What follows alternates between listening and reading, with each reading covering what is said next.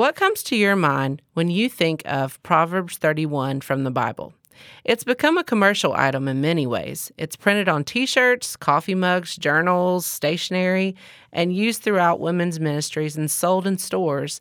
But beyond pretty script fonts and cute designs, what is Proverbs 31 really about? Well, I'm glad you asked, because we are going to kick off the new year answering that question today. Who is the Proverbs 31 woman? Welcome to the Faithful 31 Moms podcast. Wherever you find yourself today, multitasking or just trying to catch a quiet moment alone, I'm so glad that you're here as we learn together how to live out our faith and point our kids to Jesus. Please don't forget to hit the add or subscribe button today so that you will always be notified about our new upcoming episodes. Faithful 31 Moms is a love worth finding ministry, and I'm your host, Mallory Allen. Hey friends, Happy New Year. It's hard to believe it's already 2023, am I right? I've spent a lot of time thinking and praying about the direction of this podcast for the new year. And sometimes, if I'm honest with you, even procrastinating through the busyness of the holidays, waiting on a word from the Lord and confirmation to move forward before I made any concrete plans for this new year. But the Lord just kept leading me back over and over to Proverbs 31. So, who is the Proverbs 31 woman? That is the question for today. If you have never read all of Proverbs 31, then I encourage you to do that. And if you have before, then go back and read it again just to review alongside this podcast today. But either way, most likely, you will probably come away with the same feeling that I always have from this chapter, right? I'm overwhelmed by all that this woman does, finding her completely unrealistic and unattainable, just surface level reading, if I'm completely honest with you. But listen to this. Pastor Adrian Rogers said this: as you read and study this chapter, you might say, I feel so inadequate. But what a wonderful picture. This chapter is just an ideal. And I don't think that there is one of us, male or female, he said, that could reach this ideal. But it's better to reach for an ideal and miss it than aim for mediocrity and hit it squarely. And that's so true, right? As we begin a new year, we need to be challenged and realize it's not about what we do, but it's about who we're doing it for, right? And so that's what we're going to talk about today. The Proverbs 31 woman, she understood this. So what can we learn from her? Or rather, it may be more accurate for me to say, what can we learn from them? Because most Bible scholars, as I was studying, actually believe that the Proverbs 31 woman may not even be about one specific woman, but it's compiling characteristics of different women that we can look to and be challenged by, since no one woman can possibly have all of these gifts and talents, right, in the same human being. Or maybe even, I've thought many times before, the Proverbs 31 woman could have just been different snapshots of the same woman's life over time. So you're single for a season, then you might be a wife, then a mother. Later, you might become a businesswoman, a gardener, a seamstress, and the list can go on and on. Because you and I both know that there is no way in the world that you can be buying fields or growing your family's food when you just had a newborn, right? We all walk through different seasons of mothering and womanhood. So not that we really do those things today as much anyways, right? Like sew our own clothes and such, but you get the idea. So you might say, if Proverbs 31 isn't a checklist then for a Christian woman, then what is its purpose? So first, let me give you a little bit of background. In Proverbs 31, verses 1 through 9, we read about a guy named King Lemuel. Now, look that up on Google for how you say that. So I'm gonna assume that that's correct. But King Lemuel, who is retelling some of the things that his mother had taught him, specifically about how to find a godly wife and what characteristics that he needed to look for. So in verses 10 through 31, he lays out in poem form what we all know to be the verses about the Proverbs 31 woman. He lays out these characteristics that his mother has told him he can find in a virtuous woman, And you might say that they were his mother's expectations. And we know a lot about expectations as moms, right? Christian church culture often says to us as moms that we need to have a certain car that's full of kids and live in a great big house where we love to be the perfect host or the gourmet cooks or the PTO presidents or at least a room mom at our kids' school. We volunteer in the church nursery. We teach Bible studies, or at least we're involved in one. We keep a perfectly clean house. And not to mention, we still make time for friendships and taking meals to the sick or to our friends that just had a baby. And then on top of all of that, still find time to work from our homes or in the office and provide in some way. So that's a lot, right? Whoa, that's a lot for anybody to even fathom doing all those things. And even though that none of these things are bad, none of us as women and moms can do all of this, right? And be all of these things, realistically. Plus, even if I could or you could, we would be so unrelatable to other women if we had all of these things together all the time.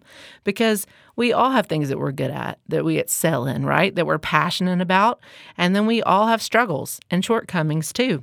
But that's real, that's honest, right? And let me just put your mind at rest, because none of these things that I just mentioned, these expectations, are really necessary to be a quote-unquote Proverbs 31 woman. You might say, okay, Mallory, I hear what you're saying. So I don't have to buy fields. I don't have to sew my kids' clothes. I don't even have to be a homeschool mom or whatever other expectations that you've put on yourself. Then what do I need to do to be a Proverbs 31 woman who is living for the Lord and worthy of praise, like it says in this chapter in verse 30? Well, I'm glad that you asked, because I have two really simple things today. First of all, in the beginning verses 10 and 11 in Proverbs 31, we learn that this virtuous woman, or women, as we've talked about, is wise and said to be worth more than rubies. I'm quoting that. This reference to rubies, if you've spent some time in the book of Proverbs before, is referenced all throughout the book of Proverbs, referring to wisdom and understanding what is truly important in life. An example is Proverbs 3:15, talking about wisdom. She is more precious than rubies. Nothing you desire can compare to her. So all throughout the book of Proverbs, it's comparing gold and silver and jewels and rubies and all these things that they do not compare with the worth of being a wise individual, in our case, a wise woman. So it's not about having money. It's not about having things or status. It's about your character. It's about your virtue, your moral strength, your honesty, and your ability to make wise decisions, to follow the Lord's path for your life and not the world's, right? Because they're going to tell you, you need this, you need to have the house, you need to have this car, you need to have this much money and this much things. Proverbs says the complete opposite of that, to live a wise life for the Lord. Pastor Adrian Rogers said, God does not compare this woman in Proverbs 31 with a diamond. A diamond catches and reflects light, but a ruby has the inner glow. Its beauty is rare and it comes from the inside. So this leads us to our next point. The Proverbs 31 woman is wise and of high moral character, but she also realizes that it's not the things that you do or how you look on the outside that matter. Verse 28 says, her children arise and call her blessed, her husband also, and he praises her. So why do the kids call her blessed? Why does the husband praise her? Well, in verses 29 and 30, it says, many women do noble things, but you surpass them all. Charm is deceptive and beauty is fleeting, but a woman who fears the Lord is to be praised. I'm sure you've heard that verse. It's the one like I read in the beginning of this podcast. You've seen scripted on, T-shirts and sweatshirts and all the things. But what this is really saying is your beauty will fade. Your kids are going to grow up. Things are going to change throughout your life. But you don't have to worry about checking off a list or staying ahead of the latest trends that the world sets or having so much money. All this verse says that is required to be praiseworthy, like when her husband and her kids are praising her, is just that she loved Jesus and she feared and she respected the Lord enough to spend time with him and let him lead her and let him lead you as you're listening to this into the things that God would have you to do. So all these things that you read about this woman or these women, the things that they did as an act of worship to the Lord, to serve their families, to be honest in their business deals, and all these things that you read about the Proverbs 31 woman. Because we can all find plenty of great things to do, right? We could make a list of wonderful things that we could do on paper, right, in the Christian community. For our kids, for others, for our careers, whatever it might be. And they can sound and they can look really good.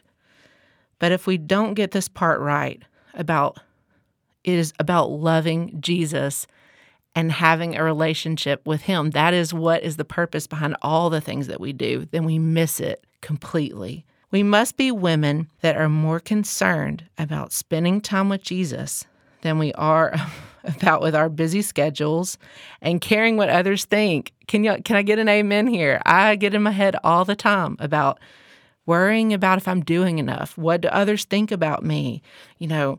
What can I do to be a better mom? What can I do to be a better wife? But really, the more time that you're reading your Bible, the more time that you're spending with Jesus, we can become these rare rubies of wisdom and high moral character that will ultimately make us what we need to be, these Proverbs 31 women. It's not about the to-do list, the checklist. I said this earlier and I'll say it again. It's not so much what you do or what this Proverbs 31 woman did, but it's about who she was, who we are on the inside, and the fruit that we produce, that she produced with her life because of the source that it's coming from, right? She was just trying to live for the Lord. That was her only goal, and then everything else fell under that. She wasn't trying to live by the world's standards. She was too wise to be tricked by the lie that Satan tells that busyness or seeking the approval of others would bring her happiness, that we have to be perfect. She knew only life connected to Jesus is going to lead to satisfaction. And that is where you need to be and where I need to be as I begin this new year. Because everyday moms like you and me, we're not perfect, right? I know I'm not perfect. I'm far from it. But we can be women who actively choose to live our lives for Jesus and share him with our kids, right? Even in our struggles and even where we fall short in our sins, we can share that with our kids, and we can share how we are each day trying to get better and spending that time with the Lord. So over the next few months, I'm going to be calling a series of interviews faithful everyday moms